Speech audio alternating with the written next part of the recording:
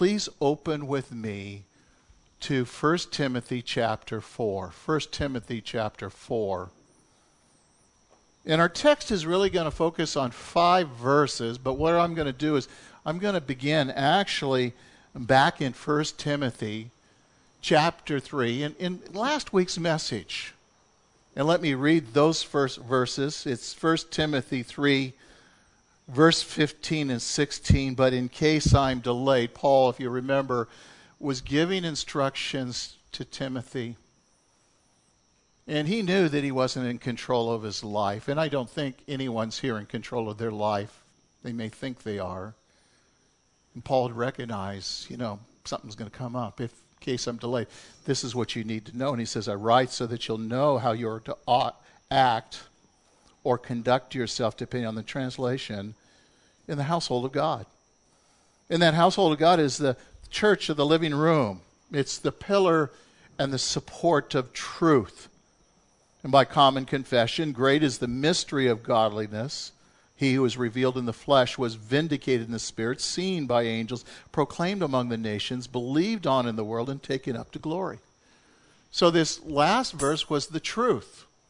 I want you to understand. The truth. And notice right there, and again in verse 15, the end of it says, in the pillar and support of truth. And it is simply saying, look, like this, like these pillars holding up this roof of truth, this is what we hold up. And if we do not hold up the truth in this generation, the next generation is going to be so much further from the truth. When Paul taught, it was just like Jesus. They taught so often from the surroundings, the things that were familiar to the people. And it's powerful the way he teaches. Because the first thing is they would think of this. This isn't Corinth, I know, but they would have one much like this. And again, would be in Turkey. Turkey, a huge country. We'll talk about that next week. But this is the temple of Artemis and Diana. And that was the fertility god. And they had them all the way around the world. Now, when we come again next week to Turkey, just another glimpse, I'm going to show you the original mother god. Yeah, because Mother God ended up in all these other countries around the world at this time. Many believe it was at that point that when they recognized the cults had their mother god, and they said, well, we want our own mother god. Oh, it's Mary. So we're going to see a lot of these things coming together, and what we're looking at is apostasy. And you are in a time of apostasy. You are in a time of falling away. That's not saying that you are apostate. Only your walk will determine whether you're a true apostate or not. Again, that doesn't mean that we're to be sin, sniffing, fault finding, going around looking and, I don't know if that one's saved. What's important is to make sure that you're saved. Make sure that you're the light and salt into the earth and around us. Now, these are one of the marks of the last days, the increase in false teachers, false prophets. They exalt themselves. They appear to embrace a part of the gospel, but oftentimes they turn away. And when I say we're in a time of apostasy, they're what we call orthodox values. Some of those were from the last chapter we saw, orthodox values. They were accepted values of the early apostles. Again, documented in different church times. This is the truth. This is what we're to hold up. There are people in churches that at one time said they agree with these things. They hold on to these things, but they're now drifting. As we looked at that difficult passage that men are to be the leaders in the church. Not that they're better. The woman has a special, unique role that she plays. But there are those that are exalting and putting women into positions of leadership. How can they be in leadership if no man is to be over them or any woman to be over them in authority? So the church is now beginning to drift from these values. They're turning away from Israel, where the Bible makes it very clear. God's not done with them yet. And we'll see more of that. In Acts chapter 20, verse 29 and 30, you'll see it on the screen there. And notice what it says, I know that after my departure, savage wolves will come in among you, not sparing the flock, and from among your own selves men will rise, speaking perverse things, and draw away disciples after themselves. This church and every church that is teaching the Word of God has this happen in their church, where they draw people after man. Now stop and think when I go back to the term Mother God. Say they wanted to be like the other nations or the other religions. And the Greek thought is that they always would exalt man. It's not about man, it's about God and what God has done for man. So these teachers are formulating, putting these things in the church, and they're drifting away. It doesn't matter what denomination it is, whether it be a Calvary Chapel or a Baptist or any Pentecostal, Presbyterian, you find these apostates. They're the wheat and tares, as Scripture talks about, growing side by side. But what happens again in that verse, I know that after my departure, this is after Paul's departure, savage wolves will come in. He's explaining again, really their heart is to draw people after themselves, to devour them, to destroy them, to take them away from the truth. And this is where, again, we, the body of Christ, universal, no matter what the name is on the building, we need to be these pillars, the support of truth and not compromise. Now, we all understand compromise, and we've all probably made compromises in our life. Would you agree with that? In certain things. But we never compromise the truth. Because every time a person compromises the truth, it becomes easier and easier and easier to live the lie. And that's very important. And that's what happens to these false teachers. Well, let's read our text together. It's 1 Timothy 4, 1 through 5. But the Spirit explicitly says that in latter times some will fall away from the faith, paying attention to deceitful spirits. And notice doctrine of demons, by the means of hypocrisy of liars seared in their own conscience with a branding iron. Men who forbid marriage and advocate abstaining from foods which God has created to be grateful and shared in by those who believe and know the truth. For everything created by God is good, and nothing to be rejected if it is received with gratitude, for it is sanctified by the means of Word of God and prayer. Now, as we start this chapter here, it's important to understand in verse 1, you see that word but. But it contrasts that last chapter. Remember, I read those last verses. When those that know the truth, and when you know the truth is what will set you free. That's important to understand. These that are the pillars and support of this truth. Okay, he starts with that, and he contrasts it, but the Spirit explicitly says in a latter time, some will fall away from the faith. That's their beliefs, those orthodox values. It's important. Again, the confession of the redemption truth that we saw.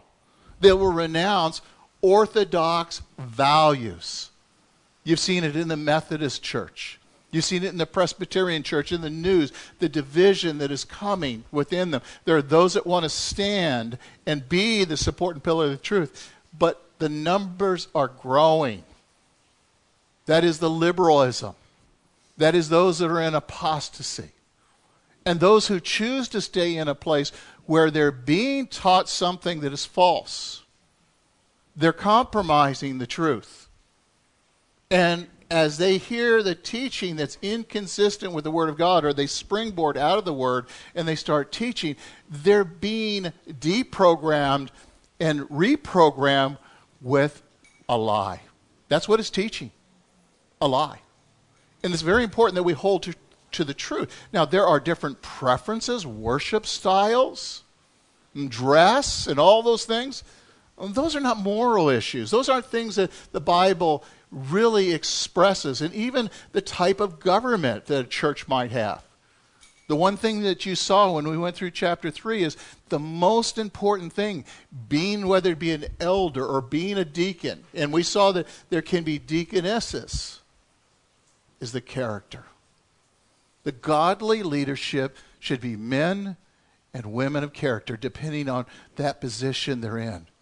This stand in the truth and hold up this truth that the world can see. Notice again in verse 1 it says, but the Spirit explicitly says, notice it doesn't say Holy Spirit, but everything points to the fact that he's talking about the third person of the Godhead, the Holy Spirit. When Jesus left this world, if you remember, he says, it's necessary that I go, but I will leave you another. And he goes on to describe the Comforter, and that another is another of the same kind. It's the third person of the Godhead.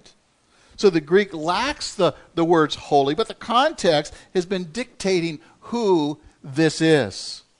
In fact, in 2 Peter 1:21, notice what it says, for no prophecy was ever made by the act of human will, but men moved by the Holy Spirit spoke from God. It's the Holy Spirit that puts the words in your mind and in your mouth, in your heart. Now he's going to talk about the writing of the Word of God. Again, God, working through the Holy Spirit, works in the person of God, directing the very thoughts and the very words.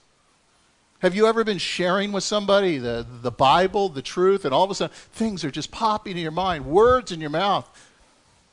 And what is it you need to hear today more than anything else? God. But that's the problem with all of us, whether it be a pastor or just another person. We're always in there. Until the day he takes us out, we sometimes get in the way of God, and we need to pray, Lord, help me learn to get out of the way. Let the people hear you and see you and know you, that I just kind of fade in to the background. Well, it's the Holy Spirit speaking here.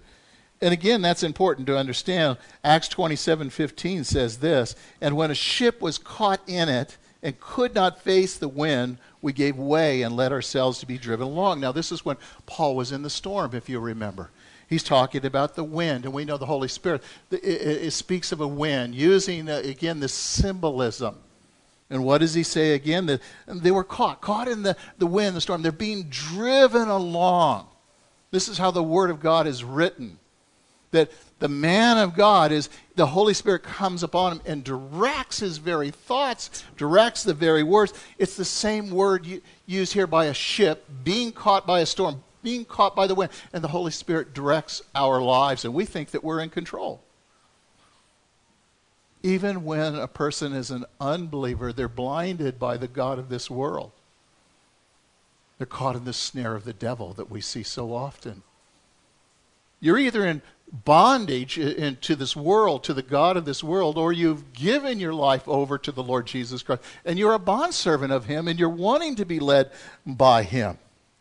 So just in the same manner that a ship is driven and directed and carried along by the wind, these writers were guided by God to write the very original words, and we can go back to that, and that language that was written at that time became a dead language very, very quickly, and it's important to understand because that language never changes, and we can understand that original meaning.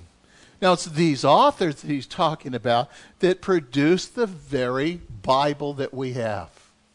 The 66 books. There are many that people try and add in, but they never declare to be the Word of God, inspired even by the Word of God. But people want to add to it.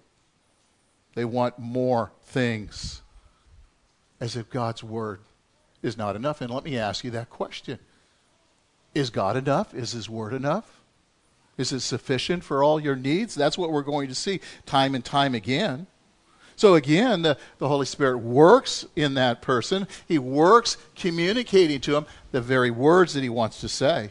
So when the Bible ever says that God said, or Paul said, or John said, these are the very words of God. God speaking to you, to me. Now, especially when you study the Bible, there are many translations, but especially when you're reading the Bible and you're studying it, you should study either in the King James or the New American Standard. ESV doesn't follow far behind, but you know who it's speaking to. It's written in such a way that it says, God said, or thee, or them. And some of the loose translations get so far away, you don't know who it is. A lady was telling me recently, she says, I need a red letter Bible to know what Jesus is saying. But if you read a word for word translation, you'll know what the Word of God is saying. You will not understand everything, but you will grow in that love and grace of Jesus Christ. Now, see, it's this Holy Spirit in the writing, the way it was written through ordinary common men with different personalities. Now we get this Word of God. And He's the one that authenticates it. And when Paul speaks, or again it says God speaks, or the Lord speaks, it is God speaking. And that's what we need to hear. Look with me in 2 Timothy 3:16 on the screen. It says, all Scripture is inspired by God, is profitable for teaching, for reproof, and for training of righteousness. This is God speaking. He says, all Scripture. When this was written and recorded, it was primarily, all they had was the Old Testament, but it would include everything the Apostle Paul would write in John and James, and it'd be recorded. See, this book is divine, and yet at the same time it's human. But it's God, the divine, working in the human person, recording. And this is what orthodoxy is the Word of God. It's not what a denomination teaches, it's what does the Word of God say? What is the author's intent in writing? This verse that Paul writes, it's proving, the Word of God is inspired. You can trust it. You can rest in it. And when you're sharing with people, especially if you have a Bible, your phone, or whatever, and you should be pointing out, this is what God says. This is what Paul says. This is God's Word, not your opinion. The world doesn't need to hear your opinion. Now, sometimes you may take a group of things and say, and we make a conjecture and their preferences, but when God speaks, we need to listen. And you'll either choose to obey or you'll choose to reject.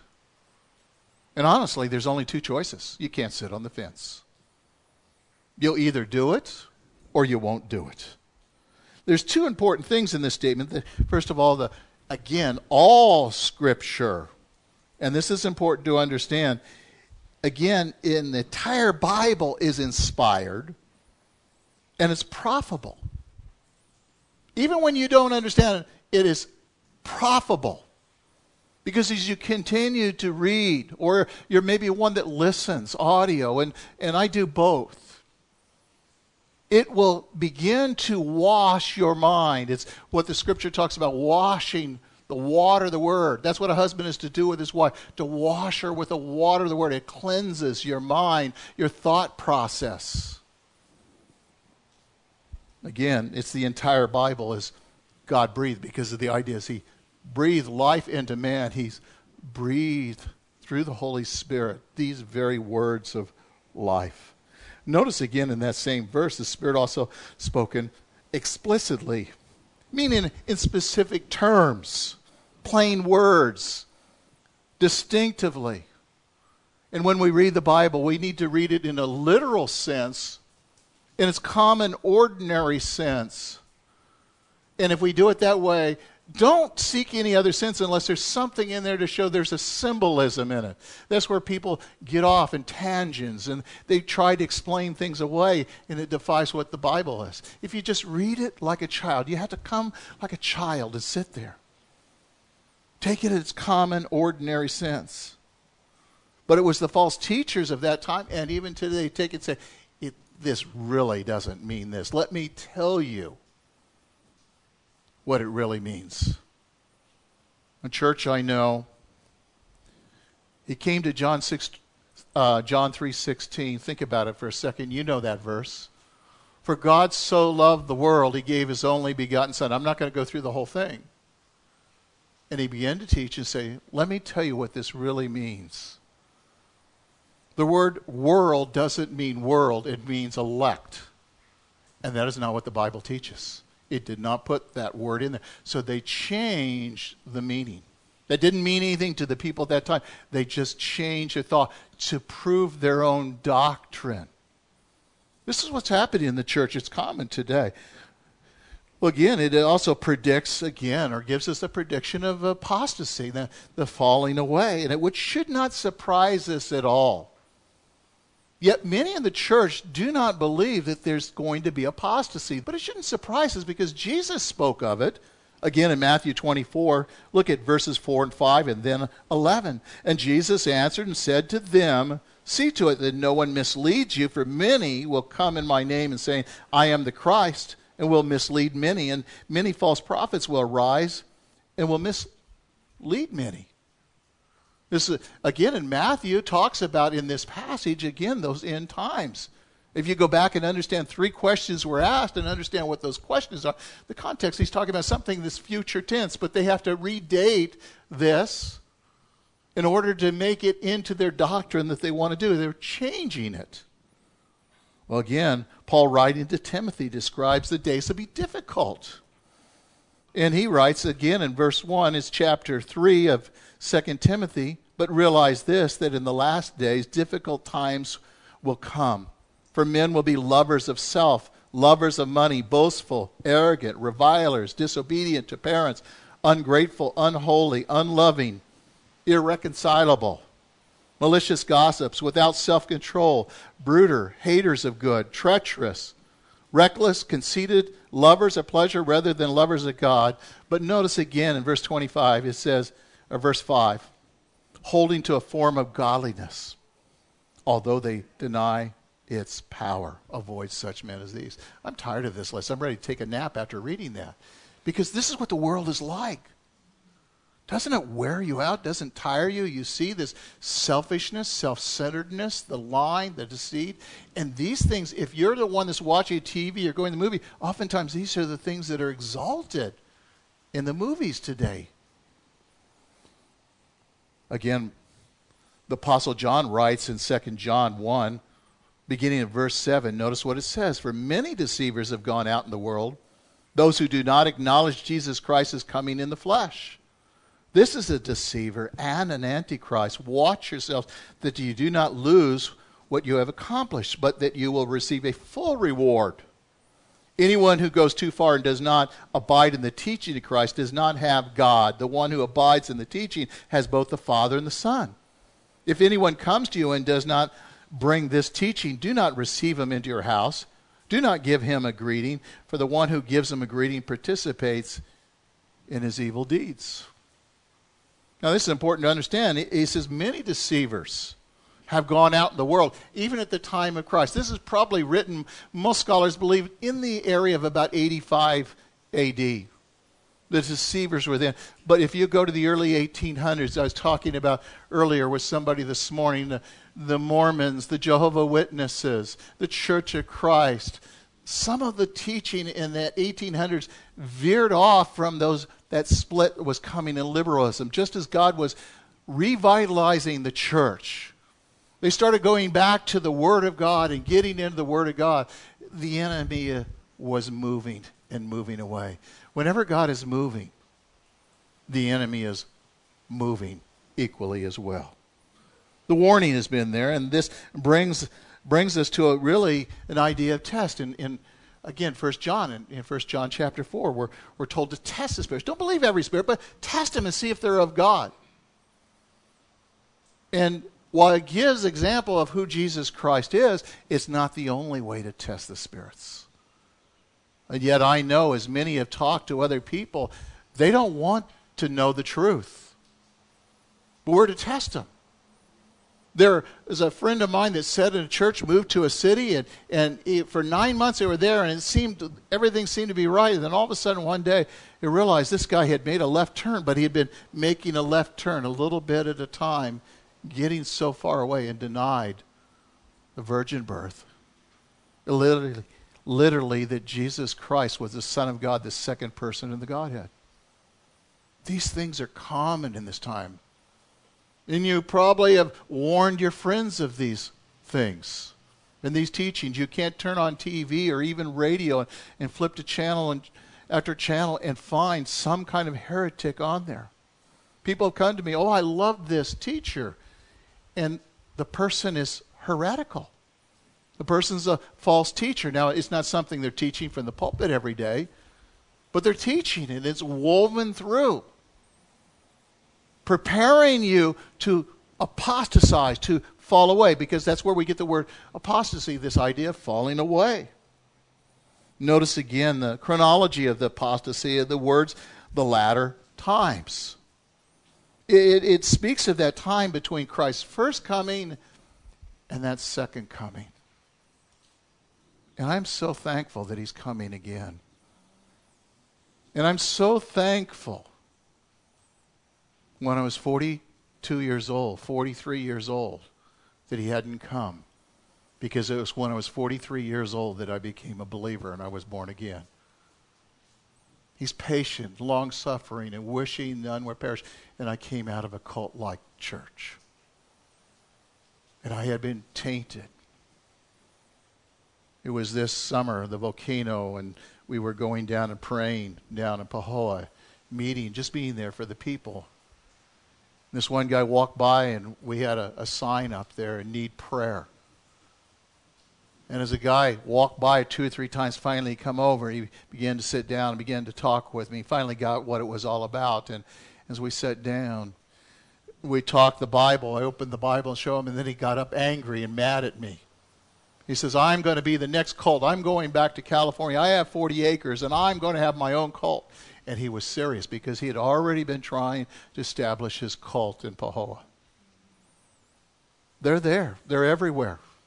We should not be surprised. We're warned by Jesus, by John, and time again. And Jude, he was writing again in Jude 3, earnestly contending for the faith was once and for all given to the saints. He wanted to write about the common salvation, the joy of salvation. And man, they're false teachers, false prophets, and he had to stop and warn them. And yet the body of Christ so often is naive. Peter wrote again in 2 Peter 2:1 about these false teachers who had infiltrated the church.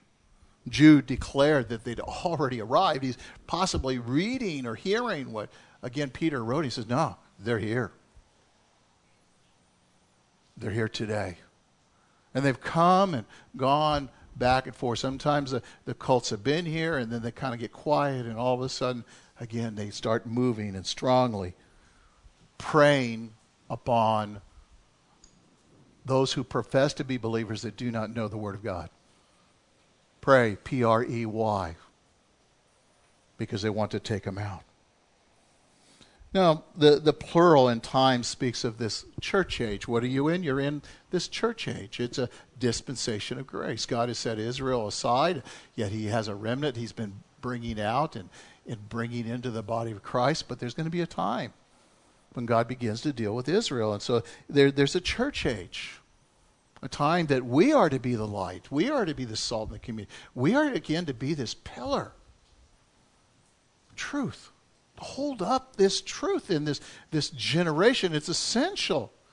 If we want to see our family and our grandkids no longer compromise. That doesn't mean arrogance. That doesn't mean being nasty, but it first must be seen in our life. And when people see there's something different in how we live, then we get permission to speak the truth in love. Look in 2 Thessalonians chapter 2, verse 7. It says, for the mystery of lawlessness is already at work. Only he who now restrains will do so until taken out of the way. We talked about that. This is the Holy Spirit indwelling the church. And the church is going to be taken out, raptured. We've talked about that. We talked at different timings. It's possible that people argue about it. But when the Holy Spirit is taken out of this world, the church goes out. This world is going to become very dark. This world is going to be continually get darker and more evil. The moral people that you see in this world have not received Jesus Christ as their Lord and Savior. That you thought they were moral, you're going to see them change if we could see from heaven down. The reason they haven't received Jesus Christ, the Scripture makes it very clear. Please understand, they like darkness more than light. Uses the word hypocrisy for them. They put on this picture, but I know them. But they have not chosen Christ. They've rejected the truth that will set them free. 1 John chapter 2, verse 18, 19. Notice, children, it is the last hour, just as you've heard. The Antichrist is coming. Even now, many Antichrists have appeared. From this we know that it is the last hour. Not an individual hour, but a period of time. This is, again, in this church age. And we're seeing the increase in false teachers and false prophets, false apostles, raising up one another. The church of Ephesus, and we'll see pictures of that next week. But what's interesting is they could recognize that doctrine, that wrong doctrine. They could recognize the false teachers, the false prophets, false apostles, but they left their first love. There's a compromise there. Because what does Jesus want from you and me? Our hearts. Our hearts. So there's this warning. It goes on in verse 19, and they went out from us, but they were not really of us. For if they had been of us, they would have remained with us. But they went out so that it would be shown they were not of us. There are many pastors, assistant pastors, people on staff, elders, have walked in the Lord for year after year, and all of a sudden they just take off and they start a group, a cult. The Christ that they have is a different Christ. It's an antichrist in place of Christ. It's idolatry. You don't need to be a Jew. Read the book of Galatians. My goodness. But people are flocking to that.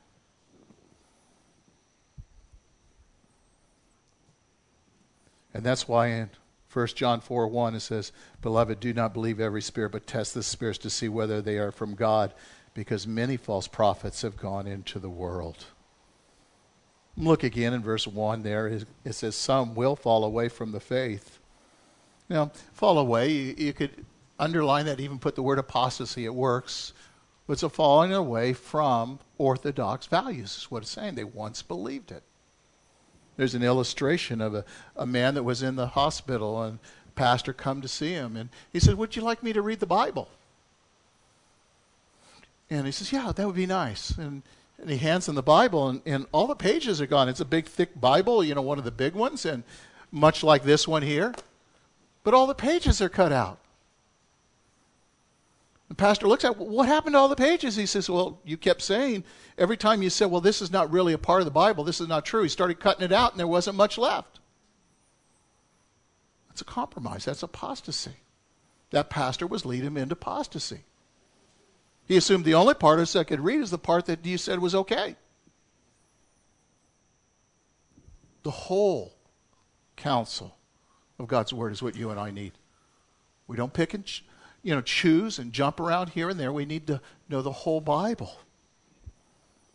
Again, it's not hard to figure out when you look at the rise in cults.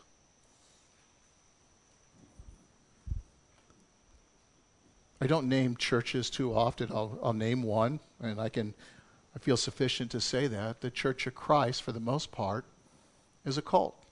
How can I say that? I used to go to the church, first of all, when I was young. Some are cult-like, unless you're baptized in their church, not in the ocean, not if you have a place to baptize, if that won't work, you've got to be baptized in the church and believe identically, exactly everything they do. The reason I am saying this is a springboard, because in a couple weeks, after service, the end of service, I'm going to take 10 minutes and I'm going to really give glory to God and dignity to a woman that I ministered to at Life Care for 2 years. She came out of that Church of Christ. She didn't know she could ever go to heaven. She didn't know the comfort, the peace of God, the peace that passeth all understanding.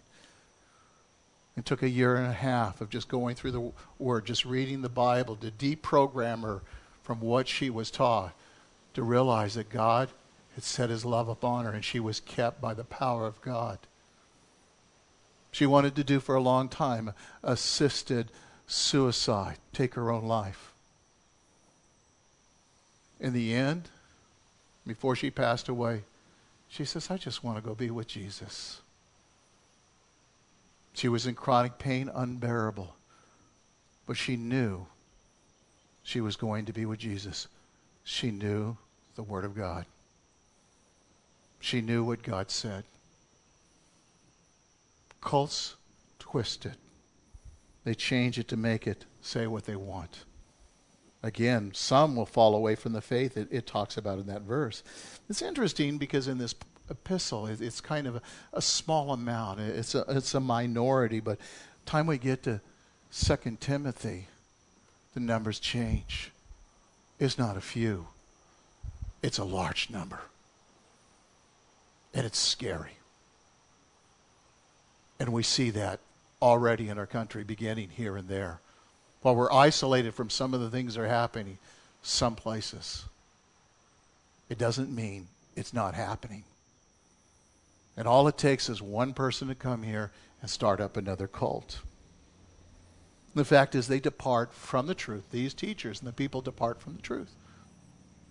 Now it's sad when a person's been in church 30, 40 years, they have a hard time getting around. There's somebody that will go and pick them up, or a bus of some kind to pick them up. But they're in a church, and they're in there because they've always went there. And then the pastors begin changing, and all their friends are there, and they don't want to leave. And sometimes they just stay there, and they begin tainted. And one day they find that they've drawn so far away from really the truth. They talk about Jesus, but it's not the Jesus of the Bible. They begin to deny the faith that was once and for all given to the saints that Jude talked about. They begin to put other books above the very Word of God. Now, I know I'm preaching to the choir in that sense. I know you love the Word of God. But you got to understand this in order to explain to your family, to your friends. We are, again, remember this, we're the pillars to hold up this truth. Those that are in cults, you have to work at it. It always involves works. There's two works that I find in the Bible that you and I are supposed to do. Believe in the Lord Jesus Christ. That's it. Believe in Him. There's good works. I understand that. But work at resting in Jesus Christ. He saved you. He will save you. In the end, you'll be saved from the wrath that's coming on this unbelieving world. You cannot earn your way to heaven. And that's what cults do. Often it has to do with works salvation. Now, when we talk about this apostasy in the Bible, sometimes they talk about it in the sense of spiritual, again, idolatry or adultery. Book of Hosea is a classic on that. And it's that type of thing that provokes God to be an angry God. He's a jealous God, but jealous for you. You are His, if you're a true believer, kept by Him until that day. But these are drawn away are people who profess to believe, but they're drawn away because they really never believe. They know in their mind what the truth is, and we'll see an example of that in a second, but they respond differently. Again, look with me in Luke 8, verses 13 and 14 is a perfect example of this. Those on the rocky soil are those who, when they hear, receive the word with joy. They have no firm root. They believe for a while. In time of temptation, they fall away. Now, I'm just going to stop there for a second. Notice they hear the word of God. Maybe you've had a friend that has maybe said a sinner's prayer. They believe for a while, but when things become too difficult, they fall away. They leave that truth. It sounds exciting, but they're apostate. They profess. It could be in a church. It could be a pastor. It could be an elder. It could be a deacon. It could be just somebody sitting there, grandpa. But they turn away from the truth when times get tough. We've had people be in the church and say, you know what, you're going through a difficult time. You need to take a break from God. What? You need to take a break from God? No, that's when you need to be in the Word more and in His presence. But these are words, oh yeah, I'm tired of going. I just won't go to church. And once a person doesn't go to church for a while, it's hard to get them to come back to church because the enemy's going to continue to attack them. Another thing that happens in the church in verse 14, again, And the seed which fell upon the thorns, this is the ones who had heard, and as they go their way, it's choked out with the worries and riches and pleasures of the world and bring no fruit to maturity. So they're never saved either. The word, the seed, is the word of God. It falls upon a heart that's prepared or not prepared. Sometimes they receive it, they hear it, but they fall away and they never come back. If they're backsliders, certainly the Lord will discipline them and bring them back. But for the most case, they're apostate. And that's such a negative word. We don't want to say it, but that's the truth. That's why we need to give them the Word of God. So quickly to get them to a sinner's prayer, but we've never brought them to Jesus Christ. We need to bring them to Jesus Christ.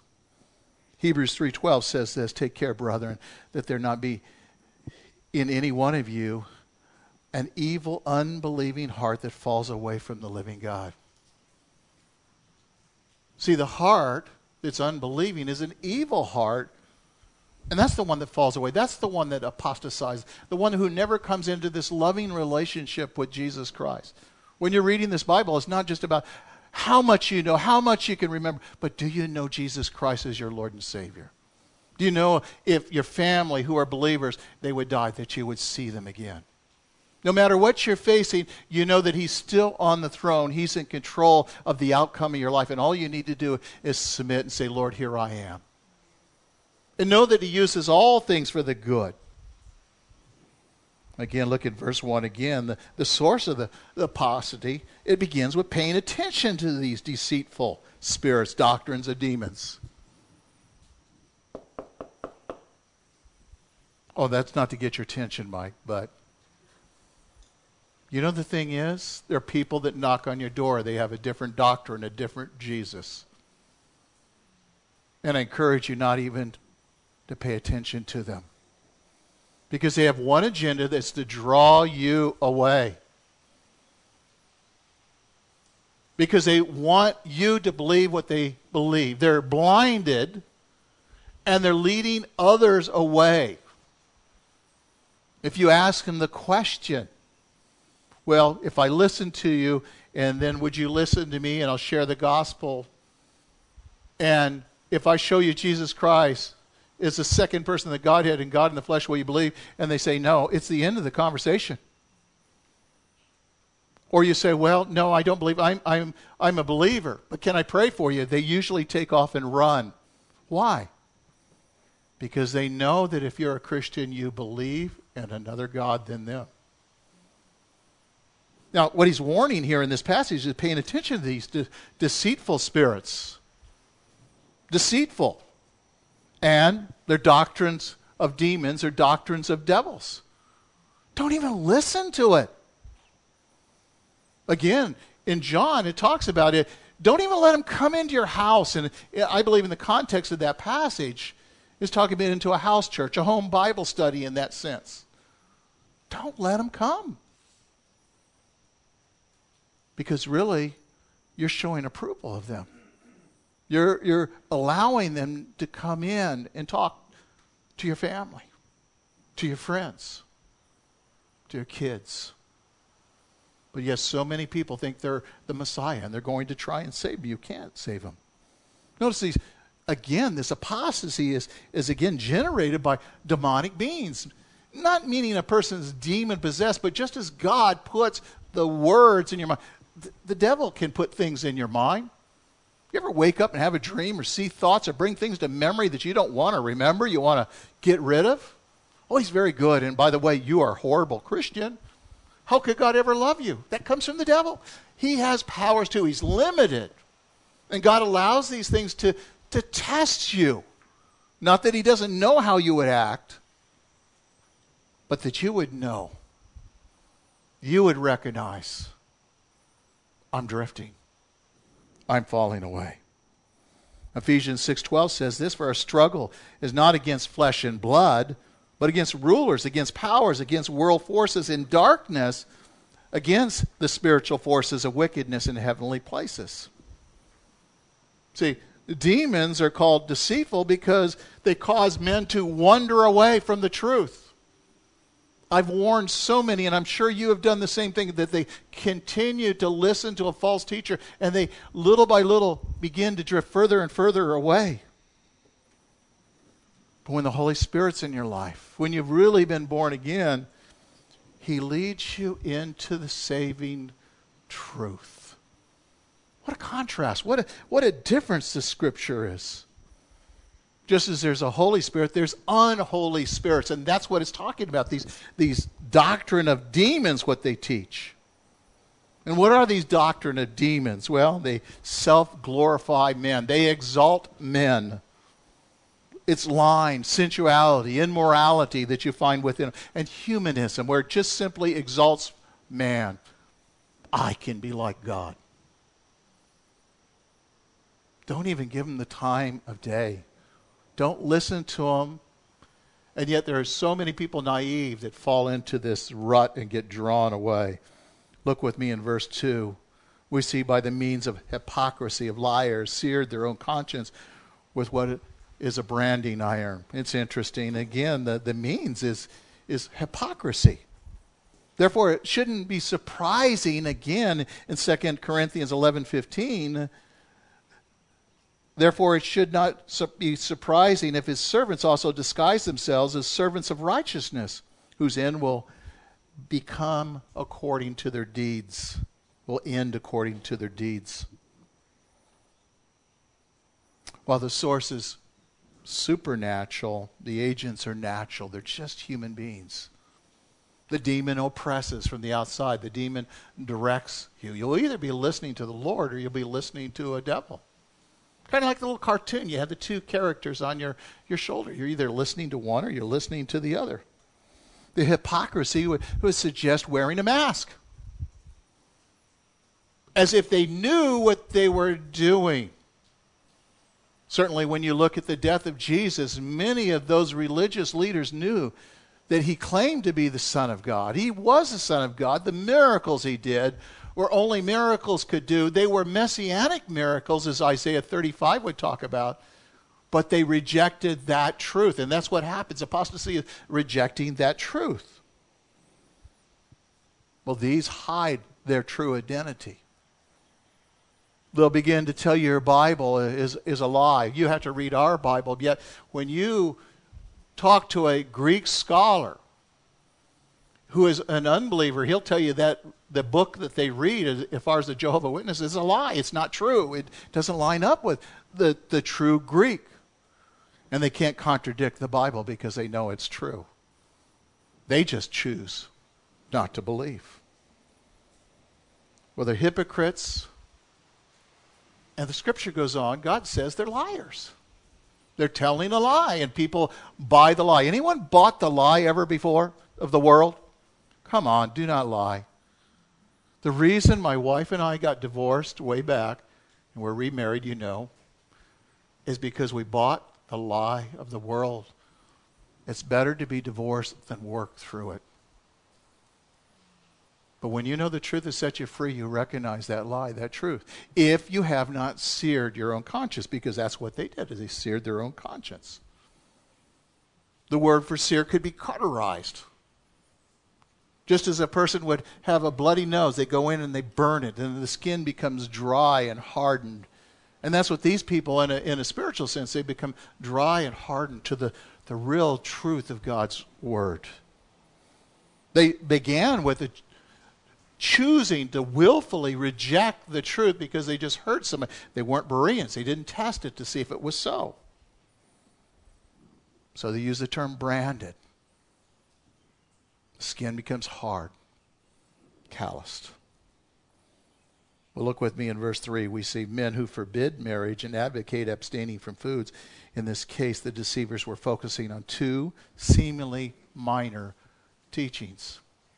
Now, some will say these are Jewish teachings. They were Judaizers, and there's probably a group in there that's probably true. But they were just general cults. And again, notice they were works. They forbidded marriage in itself. And sadly, when you stop and think about it, marriage, going all the way back to chapter 2 in Genesis, God said it's not good for man to be alone. And he created woman. From the rib of a man, he made woman. that they become not just one in flesh, but one in spirit. See, God ordained marriage.